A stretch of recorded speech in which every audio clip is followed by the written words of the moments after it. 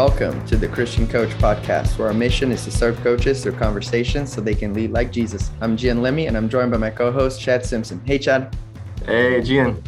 Chad, we have a great guest this week. His name is Ryan McGuyre, and he is the head volleyball coach at Baylor University. And we've had the softball coach come earlier last season, and we're so blessed to have Ryan here. We'll talk a little bit more about his interview later, Chad, but one of the fun facts about Coach McGuyre is that he won 3 years in a row the men's volleyball national championship and women's volleyball national championship while he was the coach at Cal Baptist. And that's just crazy. That's just unbelievable. And after he moved from Cal Baptist to Baylor, he took a team that was okay and just made it explode in the national rankings, even reaching the Final Four and Elite Eight. But yeah, what did you like about this interview?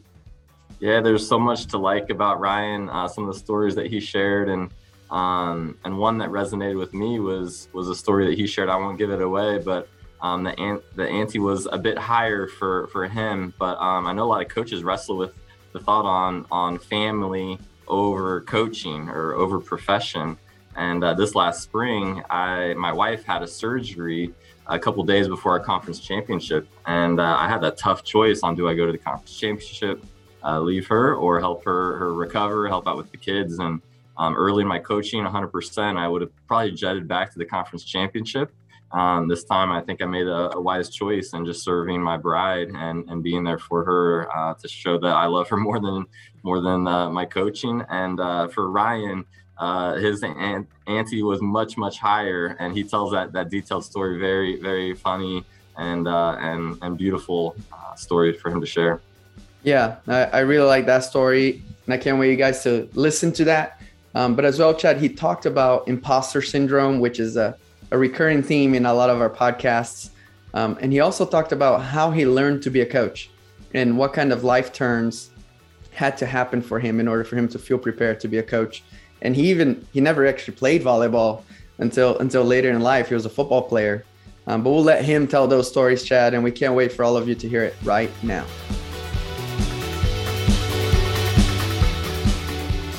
Coach McGuyre, thank you so much for coming on the Christian Coach Podcast. It's an honor to have you here. What does it mean to you to be a Christian coach? First of all, thank you for having me.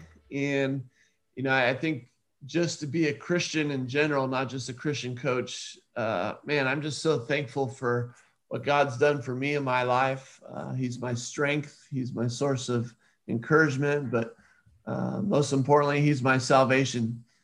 And just, I was speaking to an athlete just the other day who's still skeptical, and it brought back to me all of his faithfulness and his sovereignty in my life, but mostly what he's empowered so many people to overcome. And, I was talking to an athlete. I think being a Christian coach means we just have an opportunity to share his story.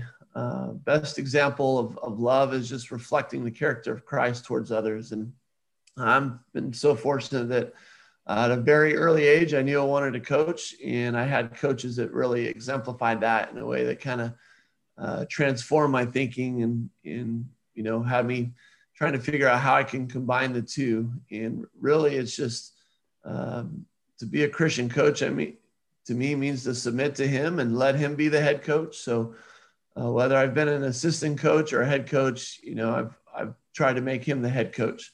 Yeah. I know when I try, I fail. When I trust, he succeeds. So the battle is to remain in him, which isn't always easy with the stresses and pressures and things, but to remain in him and let him reign in me. And sometimes I'm able to do that. Sometimes I falter and need to come back to him in forgiveness and let him guide me again. Yeah. That's a great quote. When I try, I failed. When I trust, I succeed. That's I'll be using that one. I'll be using that one. Personal motto for sure. You mentioned that from a very early age, you knew you wanted to coach. That's usually not the dream of a young kid. I wanted to be a professional soccer player first, and then tennis player. How old were you when you decided to coach, and why do you think you made that decision? Yeah. Hey, I wanted to play for the Lakers. You know, I grew up in Southern California, and you know, in Romans 5, it just talks about how suffering produces perseverance, perseverance, character, and character, hope.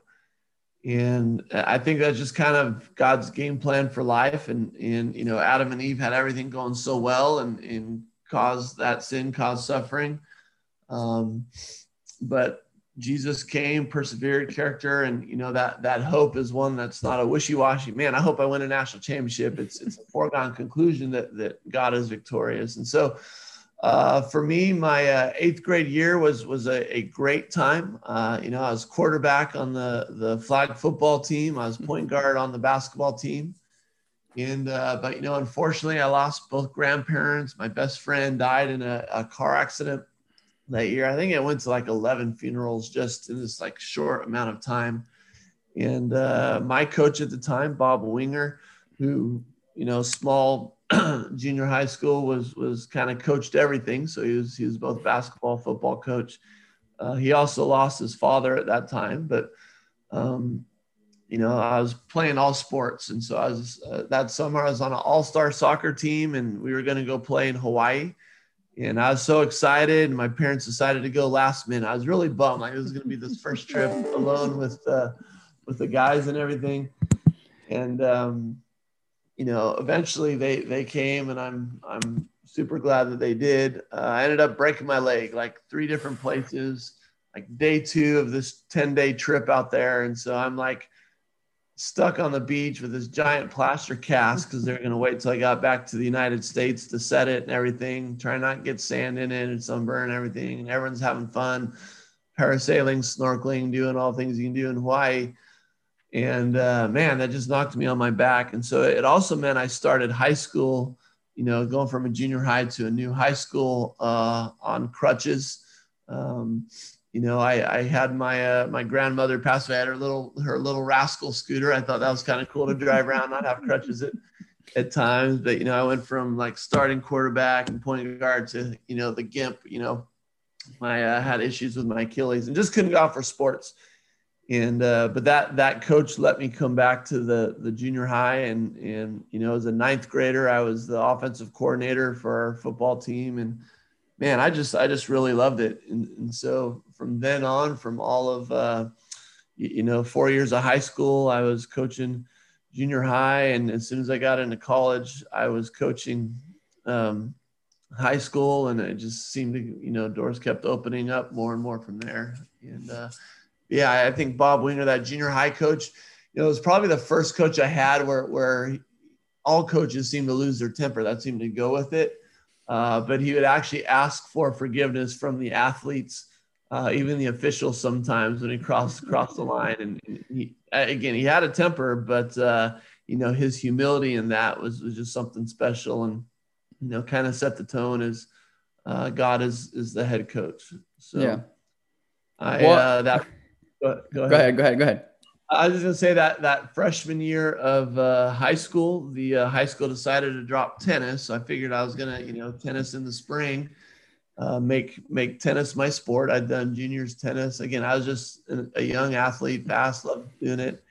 And, you know, they're like 50-year history. It's like 25 years of tennis. 1 year they didn't have it, and then the next 25 they end up having it. So I figured I'd go out for volleyball to kind of stay in shape for the other sports. And again, loved the sport and had great coaches and mentors in that. Barb and Dave Herron are ones I still talk to today. And again, I think knowing coaching is what I want to do. I was that kid always asking questions, trying to scoot closest to the coaches on the bench, you know, when I wasn't a starter, and hear what they're saying and try and oversee and just, you know, love the strategy of it all. Yeah, that's great. You're not the first coach I've spoken to recently that became a coach after suffering injury early on in their, you know, high school or college. I think I look at probably the better coaches out there professionally, even in college. They weren't, you know, necessarily the best players. You know, they were the ones who studied the game and had to really learn, and then due to injury, just sat on the bench and listened to the coach and paid attention to what they were doing. I think it's valuable that time, and I think a lot of players complain to being on the bench, but it's a great learning, arena is on the bench. Just pay attention. Absolutely. Lot of exponential growth can happen there. Yeah. And so many athletes, here at Baylor, we in 19, we had a good season in the Final Four, but we had a girl, Shelly Stafford, that got to experience that extra year because an injury took another year away. But seemed to be that much more, powerful just having to sit and watch that year. And I've seen it so true, as you mentioned, so many student athletes. Yeah. You mentioned a little bit about mentors and having your 8th grade coach. And then as you took up volleyball, you got some mentors there. How important is it for us coaches to still have that kind of relationship with other coaches who have done it for longer? And how important is it for us to be willing to help the younger coaches as well? Yeah, no, I think it's huge. My dad, who's passed away recently, just taught me early on, like we want to have mentors in our lives, like someone who's walked before and someone who's willing to invest in others. Really, when God talks about being a blessing in other people's lives, I can't be a blessing to everybody, but who am I willing to invest in their future and walk side by side for them? But yeah, to have a mentor in our life, to have a close companion like Jonathan was to David or David to Jonathan, and then also be mentoring others, kind of be in those 3 phases. So that's a challenge. I work with my own student athletes, and man, I've had some great mentors. I would say early on, they didn't know they were the mentors because I'm just sitting there and listening. And then, a pastor friend of mine who still mentors me now he's really good because he's quick to let me know when I'm drifting, or, we talked earlier about, I try, I fail, I trust, he succeeds. And he's the one that asks, well, are you trying, Ryan, or are you trusting? And that brings me back to a good place. Then when it comes to recruiting, God's still the head recruiting coordinator. And I think sometimes he brings us athletes that need some good influence where we can impact them. Sometimes he brings athletes that are there to probably challenge us and make us grow. And, normally it's kind of a combination of both. Yeah. And I get excited when I see them go on to be coaches and doing different things. We get to continue those conversations. And again, it's normally because, they love the principles, and they also love just seeing how God changed their own life. And it's, man, we receive his love. We want to be able to give it back, however we can. And the sports context is a great place to do it. Very true. Very true. You played college at Biola? Biola, yep. And then you ended up coaching there. How was that transition from player to coach at your alma mater? Oh man, it was it was unique. It was just a couple of years before. I just have one brother. I thought girls had cooties up through college pretty much for a while, and so I had an AD when I was coaching high school who asked me to give up the football to coach like JV girls volleyball, and I was like, man, I honestly was upset. Like, I'm going from football to like JV. I had no idea what I was doing. I made a bazillion mistakes. I'm encouraging with enthusiasm, and they would cry because of that. And I had no idea. God was paving the way. And there's a lot of funny stories just in that first year doing it. But I was my senior year of college at Biola, did assist with the women's volleyball team. Robin Davis, great coach at the time. So here's another place I can learn and mentor. Left for a year, do my GA NC State. And my wife's sister probably prayed me back into to that job. I said no to Biola because, I was D1. I wanted to kind of do that. But there was a time at that time, like, man, I'm not sure if I could coach Division I and successfully have a family, just knowing how I'm wired. So I did end up taking the job to come back to California. It was great. I was about 2 months older than the oldest player at the time. And that was my sister-in-law. And yeah.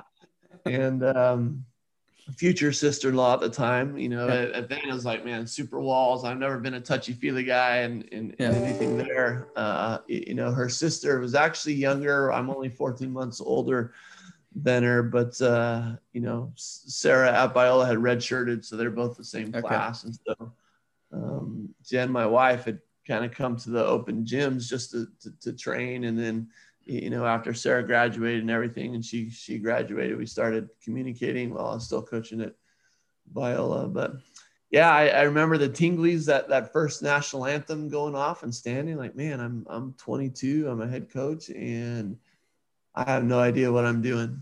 How long is it going to take for people to figure out? I still don't feel I know what I'm doing, and but I'm going to do my best and go from there. Yeah. How did you get over that? We'll say maybe an imposter syndrome of like, hey, how long until they figure out that I don't know anything? From personal experience, I just completed an Ironman 70.3 race. Awesome. And that was the first moment in my life where I went to check in, and I'm looking at people's bodies and their bikes. And I'm like, I do not belong here. Out of my league. This is truly a place that I do not belong. No, that imposter syndrome, I think kind of still rings true there a little bit.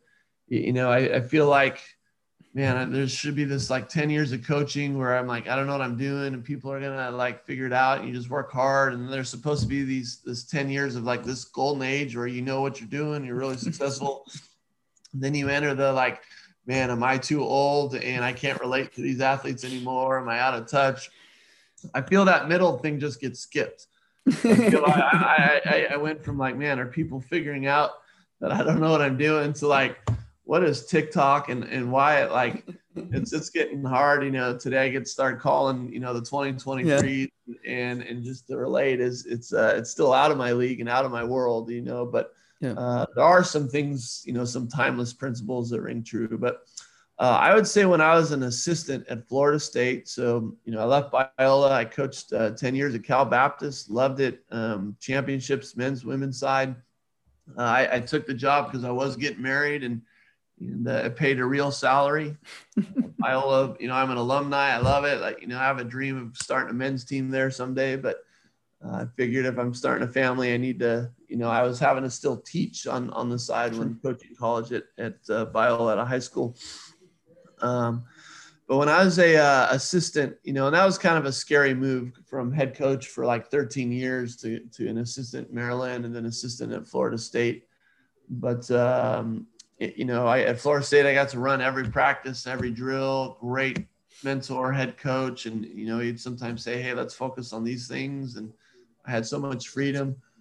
We opened up at Nebraska, and Nebraska storied volleyball program on the road there that, they're regulars in the Final Four. And we were able to get that win. It was like their first loss at home in a non-conference game in like a decade or second one in 3 decades. And I do remember that just being a affirming moment for me personally, like, okay, maybe I have what it takes to be successful at this level. And again, that success, only talking about the wins and losses, I would say through the journey at CBU, success was kind of redefined. We had this miserable, everyone hurt, losing season, 1 win and 19 losses in conference. I'm going to get fired. My kid's about to be born. What's going to happen? And, that really forced me to shift gears. That was a season of suffering that I do feel we persevered. We suffered well. Like we're always going to suffer. Like suffering comes and finds us, whether we create it ourselves or it just comes. But we suffered well. We persevered and just built character with, this nucleus of like 4 girls that were really healthy by the time the season was over. And then people got healthy and then, it just changed what you focus in on. And then, so when success came next year, God did a miracle. We win a national championship. We really just tried to stay focused on what was important. And that's honoring him and glorifying him. And again, letting him lead. And the story that he's going to paint for us in our future is always better than anything we can imagine and come up with our own. And, better to be in a season where there's losses and adversity, but that joy and peace that comes from battling and doing his will is so much better than, achieve. And again, this is all stuff I've been very, very guilty of. And then indulge. Oh, I achieved success. Now I can indulge in more money and more fun, more toys, more entertainment or whatever it is, rather than, again, go back to seeking him daily and see what the battle is. But the joy that comes from that is tremendous. And yeah, I want to do. So you went. I'm a little speechless because you went from one win to a national championship in 12 months. Yeah, it was. We were 9-23 overall, but 1-19 in conference in 2004, and that really it was a miracle. And God is not a good luck charm. I really, I hesitate to share this, but I think sometimes we limit him on what he can do. That's what the pastors were preaching on, and it just seemed this recurring theme. And so, like I said, that was fall of 2003. And then in the spring, I had a great men's team. We're really physical, really athletic.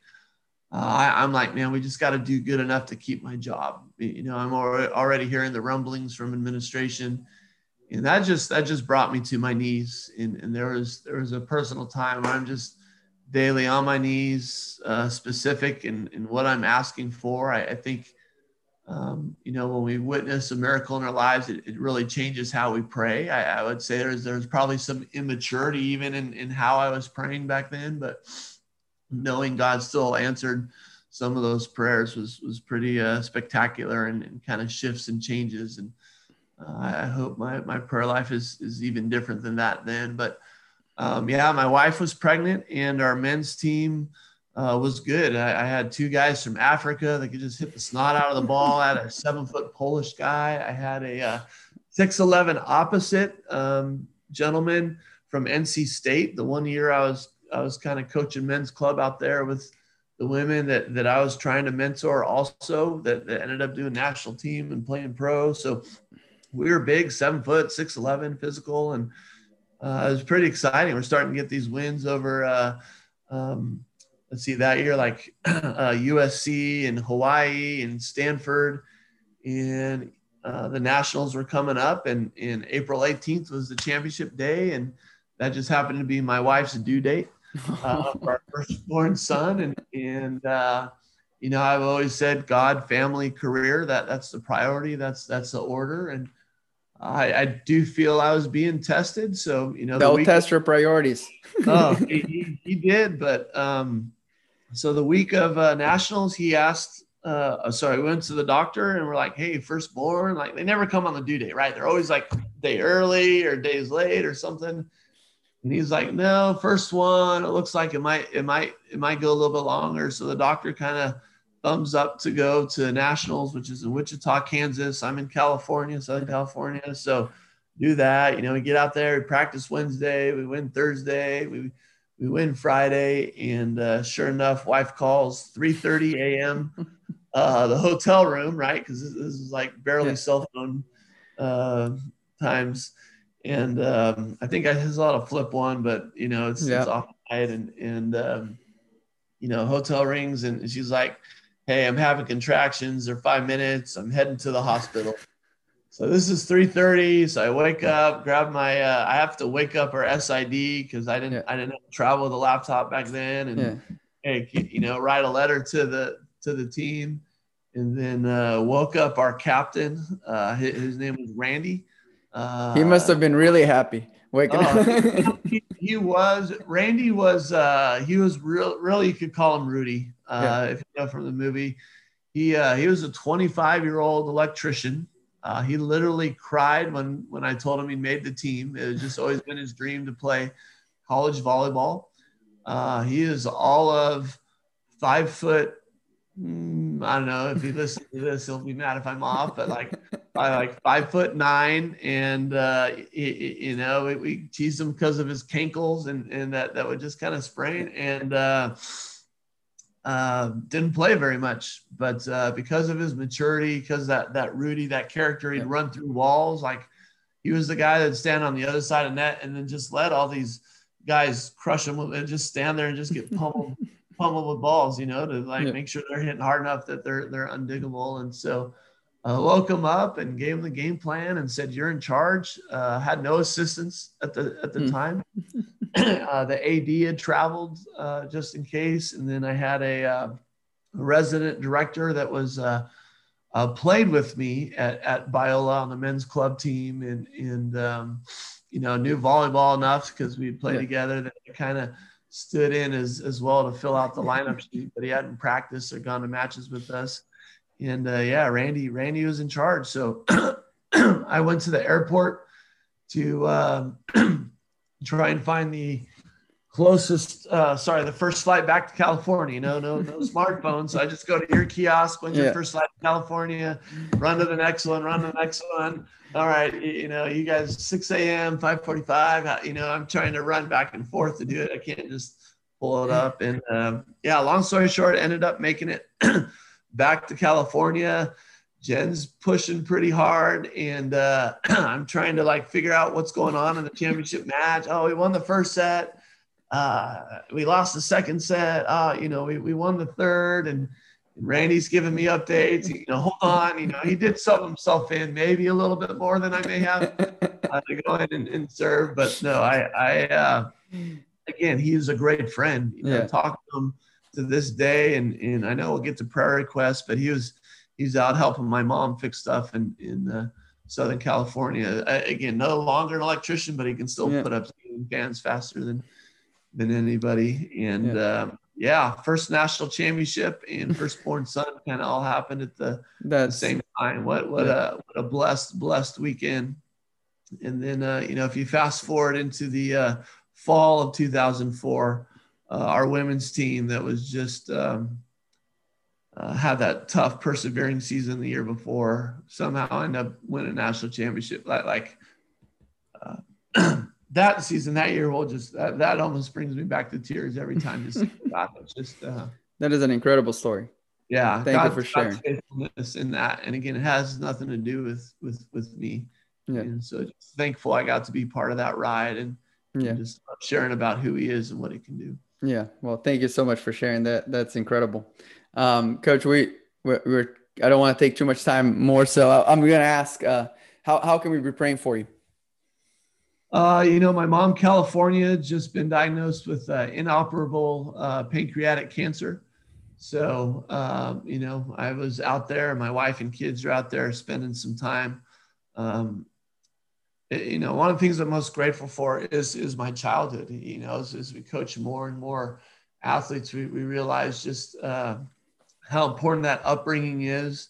When there's lack of good parenting, it creates a lot of challenges that we do have to help overcome. And so I'll see her in heaven. We're at peace. It's a great relationship. So she's in and out of ICU, where we're just kind of in those times. So, just comfort, encouragement for her in this time would be great. And then as we kind of navigate those, assisted living decisions and just those end of the days. She was a teacher forever. So I see coaching as teaching. John Wooden, as you read through all the stuff, like coaches are teachers. And so, a lot of what I do is come from her as well. Yeah. All right, let's pray. Heavenly Father, thank you so much for this conversation with Coach McGuyre. We like to lift up his mom, Father, that you will put your healing hand on her, that you give her comfort, Lord, that you just be with the family as they navigate these next steps here, Father. I pray that the doctors who are in charge of her will have great clarity of mind to know what the next treatments are. Lord, that you will be in the center of the situation, Father, that the whole family will trust in you, know that you know what's best for them. Lord, thank you again for this conversation, and help Baylor Volleyball to continue to represent you at the highest stages. In your name I pray. Amen. Amen.